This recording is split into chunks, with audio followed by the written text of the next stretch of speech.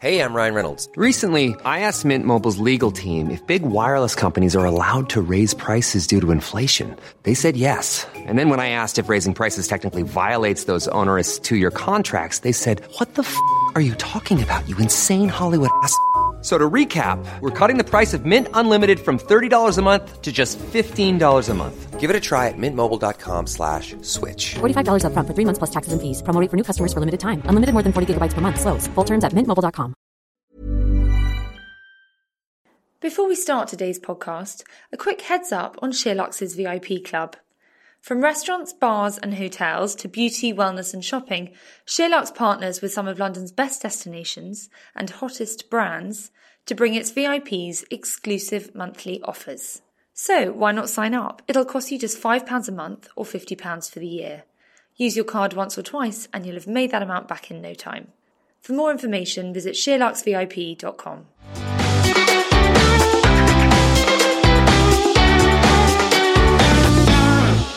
In 2005, Thomasina Myers shot to fame as the winner of BBC Two's MasterChef, with a style of food that was described as bold and at times eccentric.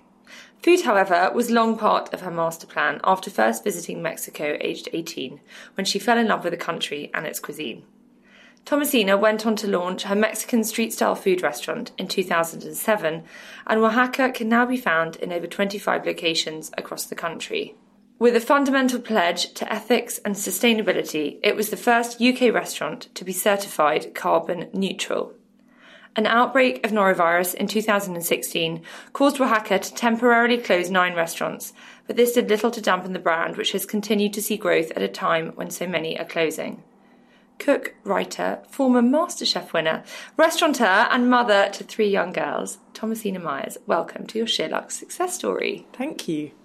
So let's go back. How did you even get into food? Has it been a part of your life from day dot? I was so bad at dolls that I think I retreated to the kitchen. My brother and sister would spend hours happily playing and I would just get bored. And somehow in the kitchen I could find something to do. I had an obsession with being as close to my mother as possible, as a real mother's girl. Oh, sweet. So I just wanted to be pressed next to her. And I found that sitting near her up on a stool and watching what she did when she cooked our supper was really interesting. And she, from a very early age, taught me how to make a white sauce or how to sweat onions. And I found all that stuff really fascinating. And I found that this was an area that I could really play in after school. I could just get stuck in and start creating things. And she was a good cook? She was a great home cook. She could extract the most flavour from very simple ingredients. Very clever cook. And I've discovered that when you started playing with ingredients and produced something on the table, you got this amazing adulation. People are like, "Oh, thank you so much." Got this wonderful kind of warm, fuzzy glow when people said, "Oh, I love it, it's delicious." And I guess I started falling in love with that as well. So it was a hobby, it was something you did after school. When did it become more than a hobby? Did you go into food after you left school? It took ages, actually, because my school was quite academic, and I think their aim was to get girls out of the kitchen as quickly as possible and, you know, into an office space. You can't possibly be successful and work in food. It was a real anathema in those days, before this food explosion, that women almost shouldn't be cooking. And I'm completely of the opposite mindset. I feel that food not only nourishes your soul, it nourishes your physical health and your mental health. It's a survival skill. So, you know, if you can't eat, you die. So why would you outsource that most basic fundamental principle of survival to a stranger? You know, a lot of people buy ready meals, and great, you know, sometimes that's a meal solution. I'm not saying that's bad, but to just survive on those seems crazy. Why would you trust a stranger to feed you? So you left school, you didn't plan to go into food at that point? I think in those days, it was either being a chef in a kitchen where notoriously the hours were awful and you never saw your friends, or it was being, you know, a posh totty catering company thing. And I couldn't really identify myself in either of those things. So what did you do? So my father kind of pushed me down the path of finance. He wanted me to make $1 million where he'd failed. And I was a VAT consultant. I worked in various different businesses. I tried a bit of fashion. I tried marketing and advertising. I literally tried anything and everything. I think I was a digital strategist at the height of the dot-com boom when Martha Lane Fox was all over the buses, and I was just bored out of my mind. I felt fundamentally flawed. I just couldn't find anything to get my teeth stuck into. And I do think for young people these days, that is the biggest challenge. Like, how do you find what your passion is? Yeah, absolutely. It's not often until later in life that you have the courage to explore that. So, BAT consultant, digital marketing, what took you into food? Well, it was desperation, actually. I was in a fashion show with Clarissa Dixon-White, one of the two fat ladies. Right. I was modelling a Barber bikini. She was modelling a Barber coat. It's a bit random. But I was properly depressed and miserable at this stage. I was kind of 26. I had no idea what I was doing in my life. All my friends around me were kind of beginning to kind of succeed in whatever jobs they were doing. And I literally felt desperate. And I said to her, help. And she said, what are your passions in life? And I remember saying to her, well, food. I mean, that's why I was talking to her, because I was obsessed with food. I've been cooking since I was 6, and I stayed cooking. Always cooked. And she looked at me like I was a cretin. She's like, why aren't you cooking then? You should follow your passions. And she got me bumped up a waiting list to get onto a cooking school in Ireland called Ballymaloe, which is in East Cork. And that really changed my life. So you got in. Yeah. And the course lasted for how long? I was there for 3 months in this kind of heaven of producers and fishing and making sourdough bread. And I then moved to West Cork, where I made cheese for a few months and started making bread and selling at a market with a friend of mine, Clodagh McKenna, who's also quite a well-known cook. And it was heaven. I mean, at some stage I thought I'd better get back to London because my boyfriend at that stage was getting restless. And I got a job in a shop called Villandry, which was this wonderful bakery, come deli, come restaurant. And it was great. I'd used all the jobs that I'd done previously. So I wrote their newsletter, I set up their website, I sold their incredible freshly made sourdough breads and croissants. There you go. It wasn't wasted, that digital marketing. It's never stint. wasted. Nothing's wasted in life. I think that's really important. I think it's so easy to feel desperate about life and think, oh no, why did I waste my time doing that? Why did I do this? And actually, every time you make a mistake, you're learning anyway. Yeah. So I think nothing's wasted. Quite agree. So you were at Villandry. Yeah. Doing everything. I mean, it was amazing, Villandry. Thinking this is 15 years ago, making freshly baked croissant every day in the bakery. It was really ahead of its time. I was literally in a food heaven. But after a year and a half, I started getting restless. And I thought I must go somewhere, maybe just abroad, and just do some travelling and food exploring. And I really loved the idea of going to Barcelona with all the amazing food that was coming out of Spain at the time. But I also had this calling to go back to Mexico. Because where you'd been when you were 18? And I was 18. I'd spent 4 months travelling around Mexico. I totally loved the food. It was so delicious. I remember spending 4 months when I was 18 just drinking tequila and eating hot fiery ceviches on the beach and just going crazy. And that was 10 years before. By this time I was 28 and I just thought, that food, that amazing food I remember, it's still, I can't see it anywhere in England. Mexican food that I discovered then was nowhere. And I thought, was my memory playing tricks on me? Was it as good? Was it imagination? Was it a mirage? So I thought I must go back. We'll get to Oaxaca, but were you already thinking someone needs to bring that over here? Or did that epiphany come later? I had basically, when I was 18 to Mexico and discovered this vast country, they call Mexico the cuisines of Mexico because there are many different cuisines. The food is really regional. It's one of the most biodiverse countries in the world. Scores of ingredients come from Mexico, whether the 200 varieties of chilies, 80 varieties of corn, whether they're blue corn, black corn, red corn, white corn, tropical fruit, wild greens, wild herbs, avocados, peanuts come from Mexico, cacao, vanilla, courgettes and pumpkins. You know, this huge tomatoes. It's just crazy amounts of ingredients come from Mexico. And all these different regions cook them in different ways and they have their own microclimates. So it's extraordinary, the food. And I remember discovering a bit of this food when I was 18, getting back to England. And London was pretty diverse even 20 years ago. You could get food from all around the world. But there was no Mexican. There was Tex-Mex everywhere.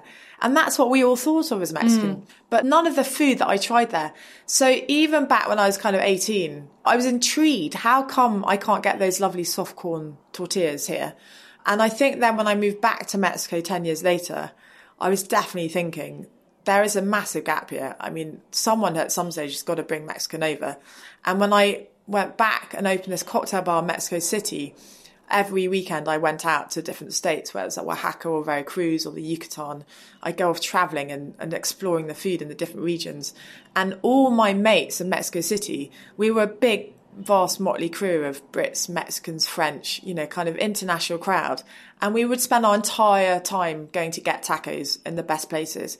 And I kept thinking, it's not just me here. Everyone else here is obsessed with the food.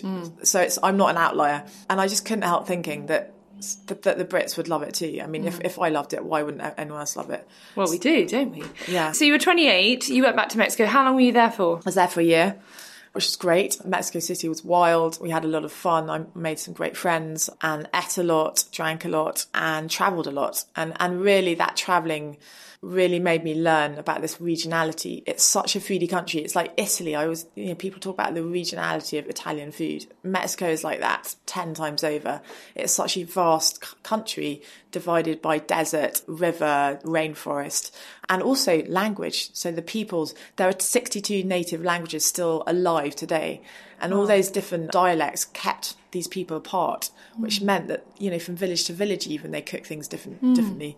So you came back after a year, and what happened next? So I got back. I was quite broke at this stage because I'd been, twiddling my thumbs and working what on earth I was doing for about 10 years at this stage. And I was cooking for families, looking after kids, doing anything really while I was working out what to do next. And about that stage, I looked in a magazine because I thought I could be a food writer, and there was this ad saying, do you want to be the next Jamie Oliver or Nigella? And it was an ad for MasterChef.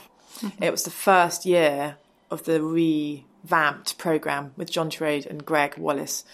And so I entered, didn't tell anyone, didn't really know why I'd even entered, but I suddenly got a call going, we'd love you to come for... How do you enter? You fill in a form? So you just enter a paper form. Then I got a call up. I was in Norfolk looking after these kids and this family. And they said, can you come in? It's the last heats. But if you can get to us by Friday afternoon, 4:00, we'll just be able to fit you in for an interview. So I spoke to the family. They're very excited. They said, you can leave early if you get tea ready. So I woke up very early, prepped everything. I had to take a dish with me. So I think I did an old Murray recipe that I adapted a bit of grilled aubergine with caramelised garlic and mint and vinegar and just chilli, amazing. Just kind of feta, olive oil. And I had it in my Tupperware, and I was driving my 2CV down from Norfolk to London, and I hit some traffic, and I remember calling my father. In those days you could call and drive, a bit more lax, and I remember saying, I'm never going to make it, it's Friday, I'm not going to get there in time. It's like, there's a train from Royston at 3:22 if you get that train. I remember screeching my car into the Royston car park, tearing out the aubergine, spilt out all over the train platform, scraped it back into the Tupperware, leapt on the train as it was pulling out of the station, and made it to my interview. And I got it through to the first heat, and didn't know what to expect. I thought it was a bit of a joke. Didn't really watch television at the time. I kind of was standing on my head and being a real idiot in the waiting room, and then they suddenly wheeled out the cameras and said, right, you've got 20 minutes to make the most perfect mashed potato. And at that stage I realised it was the most terrifying thing I'd ever subscribed to, and I didn't know what I was doing. And the process lasted for how long? We were in a kind of bubble of recipes and food for about 6 weeks. And is it as intense as you're led to believe? It's mental. So I would wake up every day at 5 o'clock in the morning and read Jane Grigson, Elizabeth David, anything I could get hold of to teach myself. I was completely self-taught. So I'd never eaten in a Michelin-style restaurant. We didn't eat in restaurants because my parents cooked. My father loved cooking too. So we never went out to eat. And but I think we're a similar age. I think I definitely grew up and you just didn't go out. No. But, never. Yeah, once in a blue moon. Different world, yeah. Different world. So very special treat only. Yeah, exactly. So I was really learning on the hoof, but it was a really exciting. Greg and John were actually quite nurturing to everyone. And I think what stood me in good stead is I had always loved food, and I was cooking with such passion. And I think that showed through, because definitely I lacked a bit of finesse. There were some disastrous moments in the kitchen. Do you remember what the dish was that you're most proud of?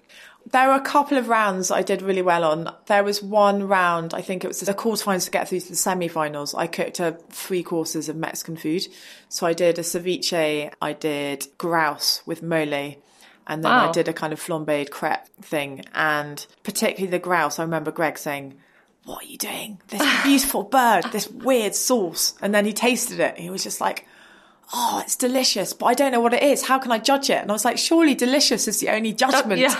But that was fun. And then my winning dish, I made a ravioli. So I was living with a chef at the time. My old flatmate is the head chef of the River Cafe. And wow. I'd never made ravioli before, much less even pasta.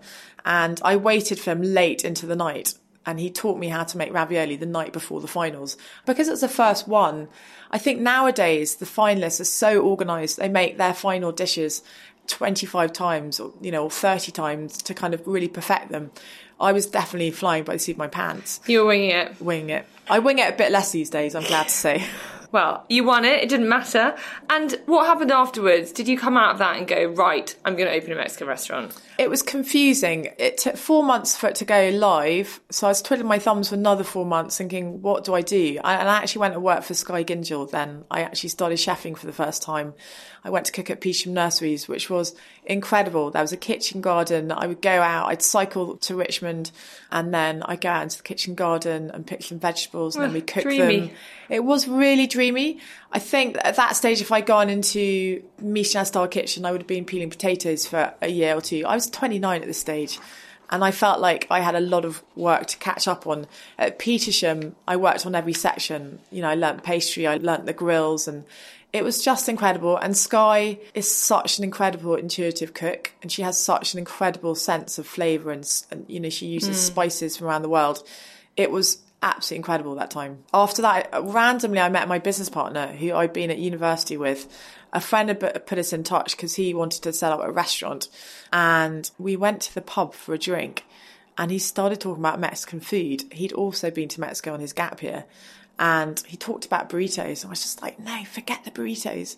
There are so many cooler things than burritos in Mexico. I mean, tacos. He'd never heard of tacos before, really. And I took him to Mexico for 10 days, and we travelled around all my favourite restaurants. With the view that let's set up a business together. I think by that stage, I was thinking, yeah, let's go for it. It was kind of like serendipity. Meeting this guy who wanted to open a restaurant. He'd been to Mexico before.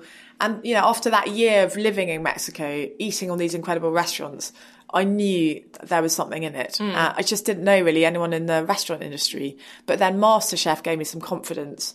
And so it was just really good timing. And a platform and contacts, I'm sure. And, you've got to use these things, haven't you? You've got to use these things. It's hard to highlight how much food has changed in the last 11 years. I mean, in my rounds of MasterChef, we were learning how to ballantine a chicken leg. It was really quite old-fashioned. Yeah. And when we opened our first Oaxaca, we were doing street food. We were the first people to do street food. And where did that vision come from? Because I was going to ask you that exact thing. Why street food? In Mexico, the best food is on the street, and even the smartest restaurants get their inspiration from the streets. And that is where, one stallholder has made the most perfect blue corn tortilla filled with courgette flowers and queso fresco. She's made that same tortilla for 20 years. And I think that's what you find on the streets. You find lots of different stallholders from different regions of Mexico cooking their dish immaculately. And that's how you eat. That's how you go out and you get a taco, or you don't have lunch in Mexico till 3. So from about 11, when you start getting hungry, I used to start the day with a fresh fruit juice of guava, papaya, mango, pineapple. And then at about 11, I'd start getting hungry. And I'd start going down to the streets and just kind of... You spend 4 hours working out where to go. Yeah, just like kind of snacking along. It's just such a fun way. They're called antojitos, little whims, little kind of bits to kind of tweak your appetite. So tell me about Mark. What qualities did he have that made you think he was the right business partner for you? The amazing thing about Mark, which was complete fluke, but we couldn't have designed it better, was that he was really good at the stuff that I wasn't at all interested in. And then the stuff that I was good at, he wasn't that interested in. So we had very complementary skills. Perfect. And I think, when you're young and passionate, you want to set up a business with a friend of yours. And you don't really think about having different skill sets. But we had completely different skill sets. That made us really, really work well together. Although in the early days, we really clashed because we were so different. And I think we found it very difficult learning how to work together. How did you get over that? How did you learn to work together? So our investors, who are brilliant guys, said, you guys need a counsellor. Think about it as a marriage. A business partnership in many ways is like a marriage. You spend more time with your business partner than probably more than your husband or wife at times. And, it's a very intense relationship. And at times you need counselling. You need someone to get you to talk about your issues. Yeah, it's probably quite smart. Very, very smart. She taught me how to appreciate the stuff he was good at. And she taught him to appreciate the stuff I was good at. And to kind of, work with our more annoying habits. Very sensible. So you took Mark to Mexico. He got it. He saw the opportunity. You came back. And how much time passed before you opened your first Oaxaca? It took us a year to find a site. This was pre-recession, pre-food explosion. If you didn't have a massive name behind you, you just could not get a site. No landlord would risk a new startup. It was a completely different era. So it took a long time to get a site. In the end, we found this random, decrepit old Irish pub in a basement, which we had to spend 3 weeks kind of scrubbing the sick off the floors. And nice. It's really nice, but it was incredibly cheap. And it was where? Covent Garden, Chandler's Place. And that was 2007? 2007. And how did you fund that decrepit site? Because presumably it wasn't the cheapest. Well, we were very lucky. So Mark, before that, he'd always wanted to be an entrepreneur. He loved the theatre. He'd gone out of his way to work with entrepreneurs. And at this stage, he'd spent 2 years working with 2 guys who'd set up Nando's in this country. They were South African entrepreneurs, and he was so great at what he did that he persuaded them to back him. So we had the backing. That was kind of all sorted. And in fact, we've got exactly the same backing as when we started. So when people talk about us like a chain, I slightly bristle because I see we're still an independent company owned by exactly the same people as when we started. We've got the same long-term vision that any small independent restaurant would have, which is why we invest in things like sustainability and stuff that any big group who's owned by a kind of venture capital just wouldn't do. We have a very long-term vision for our company, which I think stands us apart. And did you always have that vision from day one? Did you always plan to open the amount of sites that you have? Because there are how many now in total? 25? So we've got 25 Oaxacas and 2 DF Mexicos. I think to answer that question, we had no idea how it was going to be received, because although I knew Mexican food was delicious, Mexican food had a really bad reputation. Tex-Mex had sold itself. So Tex-Mex is from a part of Texas that used to belong to Mexico. It's a tiny region of the United States of America that cooks a certain type of food in a similar style to Mexican food. Pretty much up to that, the similarities stop. It is not Mexican food, and yet it has managed to sell itself as Mexican. So that bad reputation of heavy refried beans, loads of dairy, cheap tequila, that had done a real disservice. Whenever I talked to any of my friends in the food industry, they were like, "You're crazy. Mexican food is filthy." I'd meet Italian chefs who'd say, "Oh, I gather you're a chef." And then I'd say, "Yeah, I love Mexican food." And they'd look at me with disgust as if I had no idea what I was talking about. Yeah, exactly. So we had this massive uphill. So, in terms of did we think we were going to have 100 sites, or we had no idea if one site was going to work. A lot can happen in the next 3 years. Like a chatbot may be your new best friend. But what won't change? Needing health insurance. United Healthcare Tri-Term Medical Plans are available for these changing times. Underwritten by Golden Rule Insurance Company, they offer budget-friendly, flexible coverage for people who are in between jobs or missed open enrollment. The plans last nearly 3 years in some states, with access to a nationwide network of doctors and hospitals. So for whatever tomorrow brings, United Healthcare Tri-Term Medical Plans may be for you. Learn more at uh1.com. Ryan Reynolds here from Mint Mobile. With the price of just about everything going up during inflation, we thought we'd bring our prices down. So to help us, we brought in a reverse auctioneer, which is apparently a thing. Mint Mobile Unlimited Premium Wireless. How to get 30, 30, bit to get 30, bit to get 20, 20, 20, bit to get 20, 20, bit to get 15, 15, 15, 15, just $15 a month? Sold! Give it a try at mintmobile.com/switch. $45 up front for 3 months plus taxes and fees. Promo rate for new customers for limited time. Unlimited more than 40 gigabytes per month. Slows full terms at mintmobile.com. And one site did work. And tell us about that and the reaction you got and how you got people in the door. That site was a miracle. So we opened. We were so terrified. Neither of us had any idea what we were doing. I'd spent 6 months working at Peasham Nurseries. I'd never run my own kitchen. Mark had very little operational experience. I think our average age was about 23 or 24. We had lots of very young, passionate people working for us. And we got so many things wrong when we opened. We didn't tell anyone that we were opening. I think we kind of delayed. We kept saying, "Oh, we're going to open in a few weeks." We quietly opened our doors.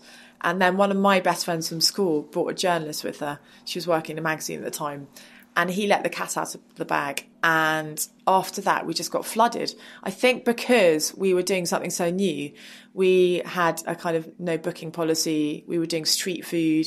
The food kind of came fast. Well, it was supposed to come fast. In the early days, it didn't come fast at all. Were you cooking the food in the early days? Yeah, I was the head chef, which was great. I loved it. Just such a buzz. We had an open kitchen. And this queue formed, 3 weeks in when he gave us not a very flattering review. Remember, I had no idea what I was doing. All these recipes I developed in my Shepherd's Bush kitchen for 4 people, I then had to double and triple and quadruple. We would order 2 boxes of avocados and run out. And then the next day we'd order 3 boxes of avocados, no guacamole left. Then we'd order 5 boxes of avocados. By the end of it, we were ordering 20 boxes of avocados a day just to cope with people's insatiable appetite for guacamole. So we lost a lot of weight. We never slept. It was full on, but it was so exciting. From the open kitchen, all you could see was this queue that snaked up the stairs and out the street.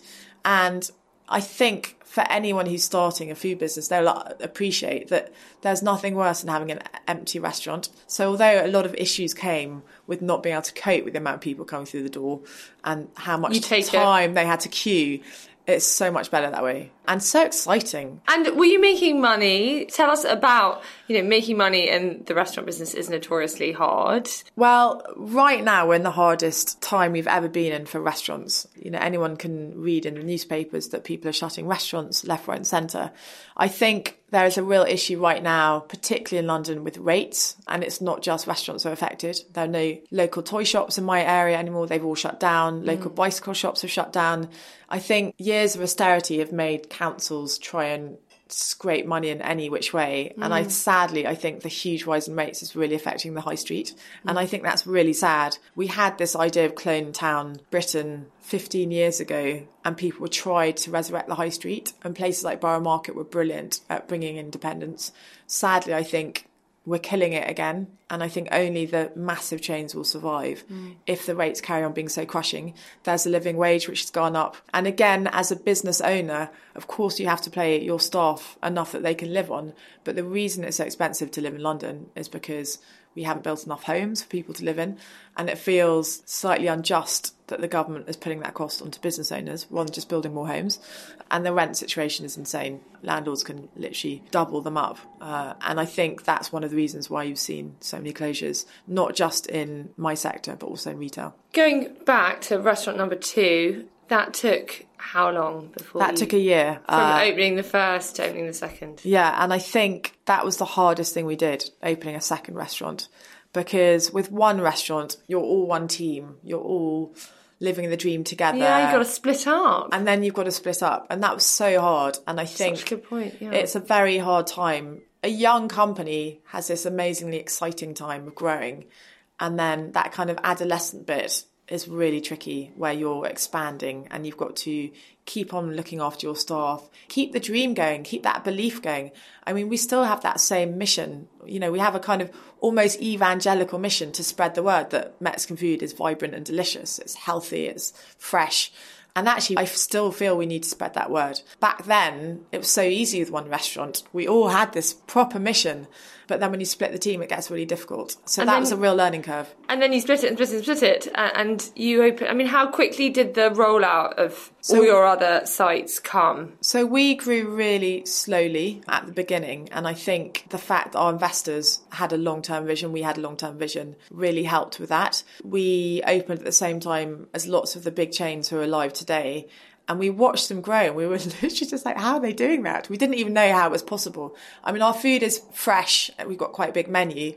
So there's a lot of prep in our kitchens. We literally didn't know how we would do that. And I don't think we were in a hurry to open loads of restaurants either, because we didn't have some money men behind us going, you must make X million per year. That was lovely that we could pick and choose our sites a bit more. Like, our South Bank site, which is still one of our most iconic sites in the shipping containers on the river underneath the Hayward Gallery. So that was fun. And I think probably in the last couple of years saw the biggest expansion. But definitely in those early years, we opened one in a year. Then we opened another one in a year. Then I think we opened 2 in year 3 and 4. was pretty slow and sustained. I'm grateful for that. We take our staff out to Mexico. We really teach them about Mexican food. I think that was important. Let's talk about sustainability, because I know that's really important to you and the business model. How did you manage that in the early days? Because it's probably not the cheapest way to do things. I think for me, the second I knew we were going to open more than one site, that sustainability was so important to me. I'd always been a bit of an eco-warrior, and I couldn't help thinking that here was a chance to show anyone who was interested that you could have a successful business that also cared about its carbon footprint. And it seemed to me so obvious that we could just work it into our DNA from the word go. So we were the first people to test a prototype of glass crushing for recycling glass. We were the second restaurant in London to recycle our food waste. We worked with the MSC from the word go. We've had a relationship with them for 10 years. They're the Marine Stewardship Council. So much as I'd love to put tuna on the menu or octopus, or there's lots of seafood that we'd make lots of money selling and be very popular, we just don't do it. And do you think the customer buys into Oaxaca because of that sustainability model, or do you do it for your own beliefs? Do you have that battle in your mind as to, am I doing this for myself or for the business? I think we're doing it for ourselves more than anything, just because we believe that's the only way for businesses to be in this climate of global population explosions. We've always had a huge amount of vegetarian dishes on the menu, because I've always found, once you get to a certain scale, having organic chicken, it's just not possible. People don't want to pay for it. So if I can offer them lots of lovely seasonal vegetables instead, then that's great. We try not to shout about it too much, because I can't stand, someone hectoring you, bashing you over your it gets back. A bit tedious, doesn't it? It gets so tedious. You want to have a company that's fun to be in and buzzy. You don't want a company that goes, thou shalt not do this. So I think we've never tried to ram it down people's throats. So I think some people probably don't know about our sustainability. I think quite a lot of our customers do. You found out about it incidentally.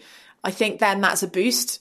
I think it's nice if people discover it about you. I agree. I didn't know, and I think it is a boost. It gives you a good feeling about it. And it's great for our staff. Our staff really love it. They really buy into it. Yeah. That's great. Let's talk about something not so positive, about your norovirus time issue incident in 2016. Sounds like it was a pretty tough time for the business. Yeah, it was horrendous. But you dealt with it pretty well and pretty admirably. Yeah. What happened? I'm literally getting shivers down my spine thinking back to it. So we got an outbreak of norovirus, which is not food poisoning. I think the best thing about it was that we tested and found and discovered it was not food poisoning before it hit the press. So we were able to immediately say, look, this is an outbreak of norovirus. But it did hit, as you said, lots of our restaurants. It was extraordinary the way it spread. We had a tiny business called DF Mexico that wasn't hit at all, and yet we were hit in Edinburgh, Manchester and London. So it was an awful time. We made a lot of people sick, including our own staff.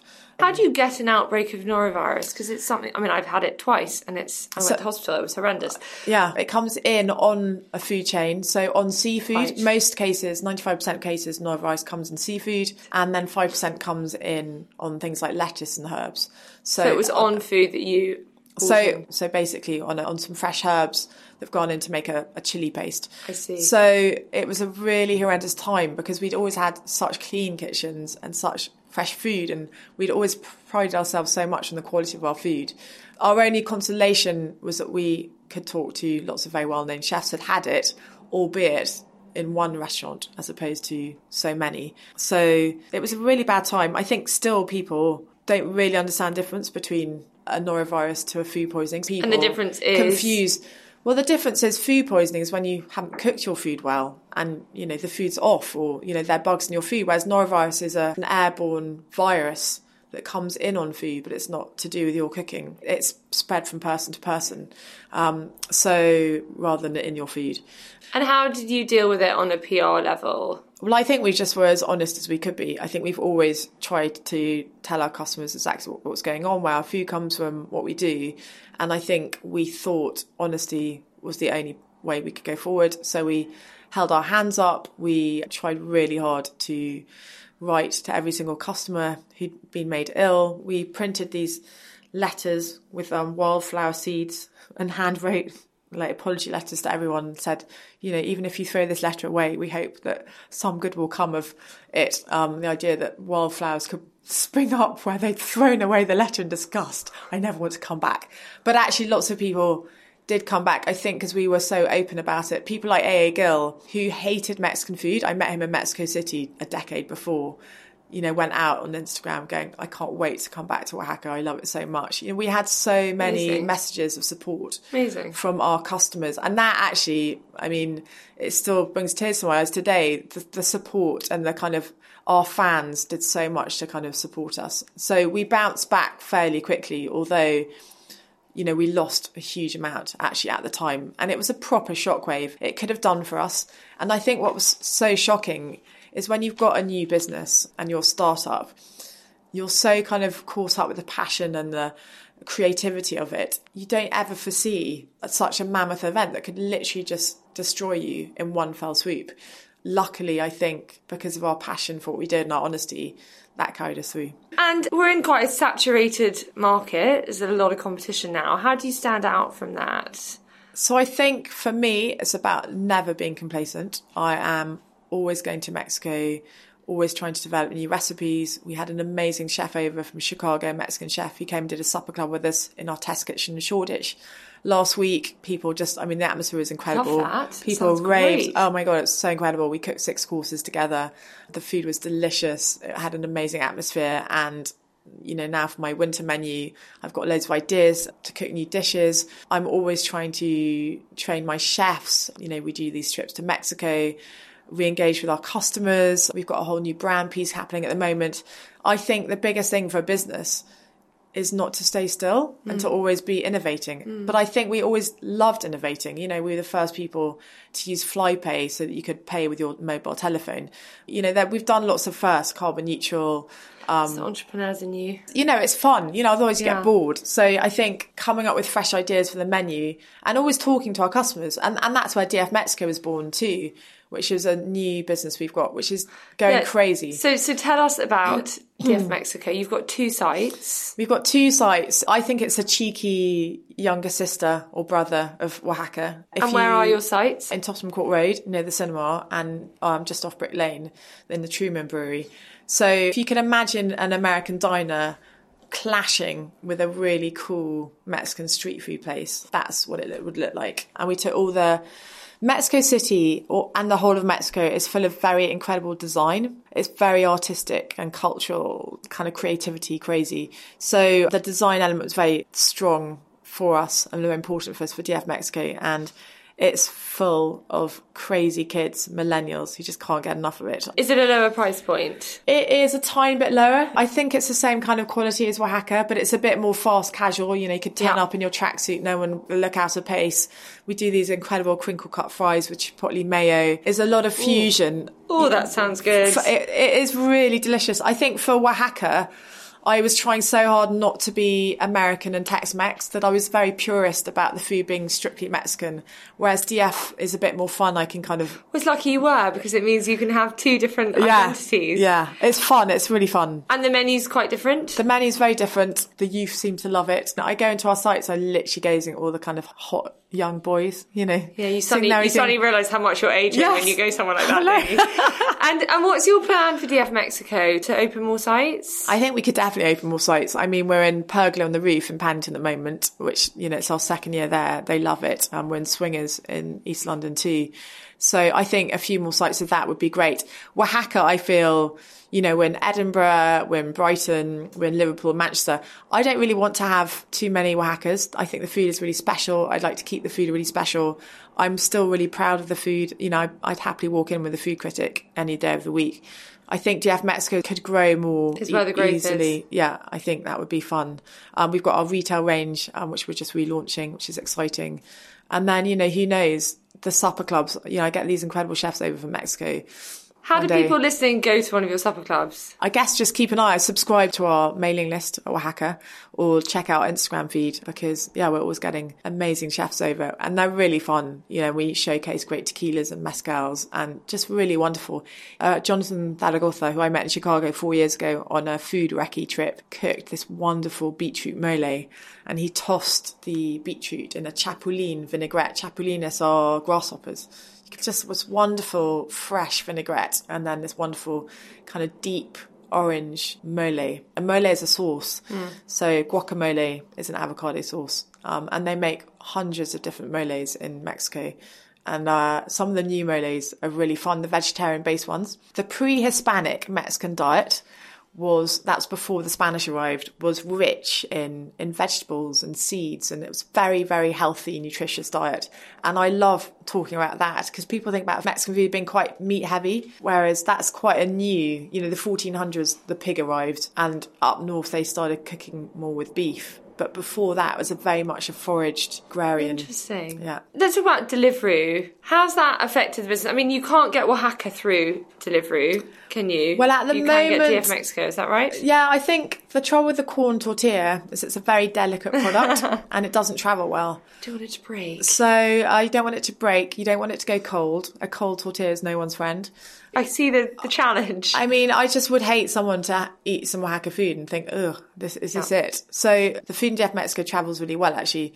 We mix it up with corn flour, mixed tortillas, and those are great for travelling. So we use Deliveroo there, and it's been great. It's been absolutely brilliant. I do think it's something that's here to stay. The young love to get takeaways and eat and, have parties at home. Why not? So I think you have to embrace it. As I get older, I look at some of my friends who are in their 80s or 90s. I think about my grandmother who was from Texas and who was testing out our death slide in our garden when we were tiny and travelling on the back of my father's motorbike so she could go to Harrods for her shopping. She was a woman after my own heart. Sounds cool. Yeah, she was cool. In her late 80s, she was trying to wear the same jeans I was wearing. I think if you sit on your heels and don't adapt, then you might as well be a dinosaur. It's like I have friends of mine who don't understand social media. I'm going, come on, guys, get with the programme. Just because you're in your 40s doesn't mean you have to die already. That's not over. Yeah, so I think things like Deliveroo and technology, you've got to embrace it. But you're not setting out to make Oaxaca the next Wagamamas. No, I think the lovely thing about Oaxaca, which goes back to us still being independent and privately owned, is that we don't have to do anything we don't believe in. So we still, every business decision we make strategically about what we would like to do and what we'd be proud of. And I think that's really critical to our business model. So yes, making a bit of money is great. I sense there's more in you than just making money. I think it sounds like you care too much. We care about the food above everything. And whether our staff are having fun. We care about the buzz of the restaurant and the food quality. And without those, you're nothing. Without those, there's no fun in it anymore. And we are only around to have fun. Tell me, your role in the business today is what? Because it's clearly very different from when you were head chef in Covent Garden. So I still totally actively involved in all the development of the food and the new ideas. I try and hang out with my chefs a lot and inspire them. I go round to our restaurants and taste the food. I've always had a 3-day-a-week role, apart from the early days when I was head chef. So in my off days, I'm writing my column in The Guardian and, books and stuff. It's a really different role. It's hanging out with our team, making sure our team are inspired, making them believe in what we're doing. It's really fun. You've had your children in the lifetime of Oaxaca. How have you managed that? I know you've got quite a young third. I think the 3-day-a-week was really helpful for that, for me. Presumably that's not been since the beginning. No, but it was quite early on, from when we opened our second site, when I had to essentially step out of the kitchen. I negotiated that. And I think it's been great because I've hung out with my kids a bit. And also the very nature of what I do. When I'm at home working, I'm either writing or I'm cooking. And when I'm cooking, I'm in the kitchen and hanging out with them. They're getting under my feet and tasting what I'm tasting. So what I do is quite intuitive with bringing up children, which is fun. I actually love the maternal side of feeding. I think actually any cook, whether they're male or female, buys into that very nurturing thing that a cook has. Feeding people gives you real pleasure. So I think that's been fun. And if you're feeding people at home, what would you give them? Oh my God. I mean, when I'm cooking at home, I literally am doing the kind of the latest thing I've read about. Is it always Mexican? No, not at all. If you imagine I'm cooking Mexican, do you hate it? You're like, I'm going to cook anything but Mexican. Well, I went to live in Mexico when I was 28. So from 6 to 28, I was cooking Spanish, French, Middle Eastern, Indian, everything you could think of. I love food from all over the world. So typically if I'm having a dinner party, I will have bought something from the market because I shop when I'm in London at my local market. Give us a starter, a main and a pudding. So I have a structure. I never know what the ingredients are going to be because it depends on the season. It's always very seasonally driven. But starting with a salad is always good. Something light to whet the appetite. So delicious leaves. We grow leaves in our garden as well, but you can buy great leaves in our market as well. So, rocket or mustard leaf mixed up with a bit of supermarket cos or baby gem, and then toss in some roasted squash if it's the autumn, or some roasted beetroot, or some wonderful shaved courgette if it's the summer, or some char-grilled aubergine in the summer, beautiful tomatoes. Maybe if you want to put some dairy on, you could put some goat's curd, or you can put some grilled pigeon if you feel like it. You can really do anything. Or very easy starters when you're in a rush is I always have cod's roe from the market in the freezer, or a chicken liver pate or smoked cod's roe are basically ready in 10 minutes. That's the easiest thing. They taste delicious. And with sourdough bread, it's a great starter with a simple green salad. So I always build on a very easy starter, and then normally something slow cooked because that's also easy. Throw it in the oven if it's at the weekend. Not so during the week. During the week, you might do something faster. And then, it could be, a whole sea bass in the oven takes 30 minutes. So it might be with a Thai curry paste. All the ingredients for Thai curry paste are in the supermarket, whether it's lime leaves, lemongrass, garlic, ginger, galangal. Bash them all up into a magic mix, smother your sea bass, throw it in the oven. 30 minutes later, it's out. So it's quite good fun. I wrote a book called Home Cook last year, purely because I've cooked for so long, since I was 6. I've learnt about the building blocks of food and how easy it is to feed people. But you have to have certain things in your arsenal, in your kitchen, in your larder, cupboards, fridge, freezer. Your freezer is your best friend. So I literally wrote my whole book on how to cook for yourself, how to feed your friends and yourself easily without spending hours. And that was the whole premise of the book. I think for me, people talk about healthy food and healthy living, eat happy, eat healthy. It's not about eating superfoods that are flown in around the world. It's eating from natural ingredients that have had as few processors. So whole foods that are fresh, cooked by you, that is how you eat healthily. And it doesn't matter if you eat fat, it doesn't matter if you eat butter, olive oil, mayonnaise, chocolate, the occasional donut, none of that matters. What matters is not eating processed food. And so if you can cook a bit at home, like a homemade pesto. From scratch, doesn't need to take hours. It can take 20 minutes. But that is the definition of healthy food. And nothing else will persuade me otherwise. I like it. Just before we finish, you didn't give me a pudding. Oh, pudding. Oh my God. I mean, the easiest one, I don't really have a sweet tooth. I always have homemade quince jam or homemade tomato and chilli jam in the cupboard or fridge. So that with a cheese board, or some homemade chocolate truffles I normally have in the freezer. But the easiest thing is bought vanilla ice cream with homemade chocolate sauce. I mean, it takes 5 minutes to make. Put some tequila and mezcal in. It's absolutely delicious. Amazing. Thomasina, thank you so much. We are huge fans of Oaxaca here at SheerLuxe, and I definitely need to go and try out DF Mexico, even if I'm the oldest person in there. That's it for today. I hope you've enjoyed that. Do please rate, review, subscribe, and tell your friends. We'll see you next time. Bye-bye. Even when we're on a budget, we still deserve nice things. Quince is a place to scoop up stunning high-end goods for 50 to 80% less than similar brands. They have buttery soft cashmere sweaters starting at $50, luxurious Italian leather bags, and so much more. Plus, Quince only works with factories that use safe, ethical, and responsible manufacturing. Get the high-end goods you'll love without the high price tag with Quince. Go to quince.com/style for free shipping and 365-day returns.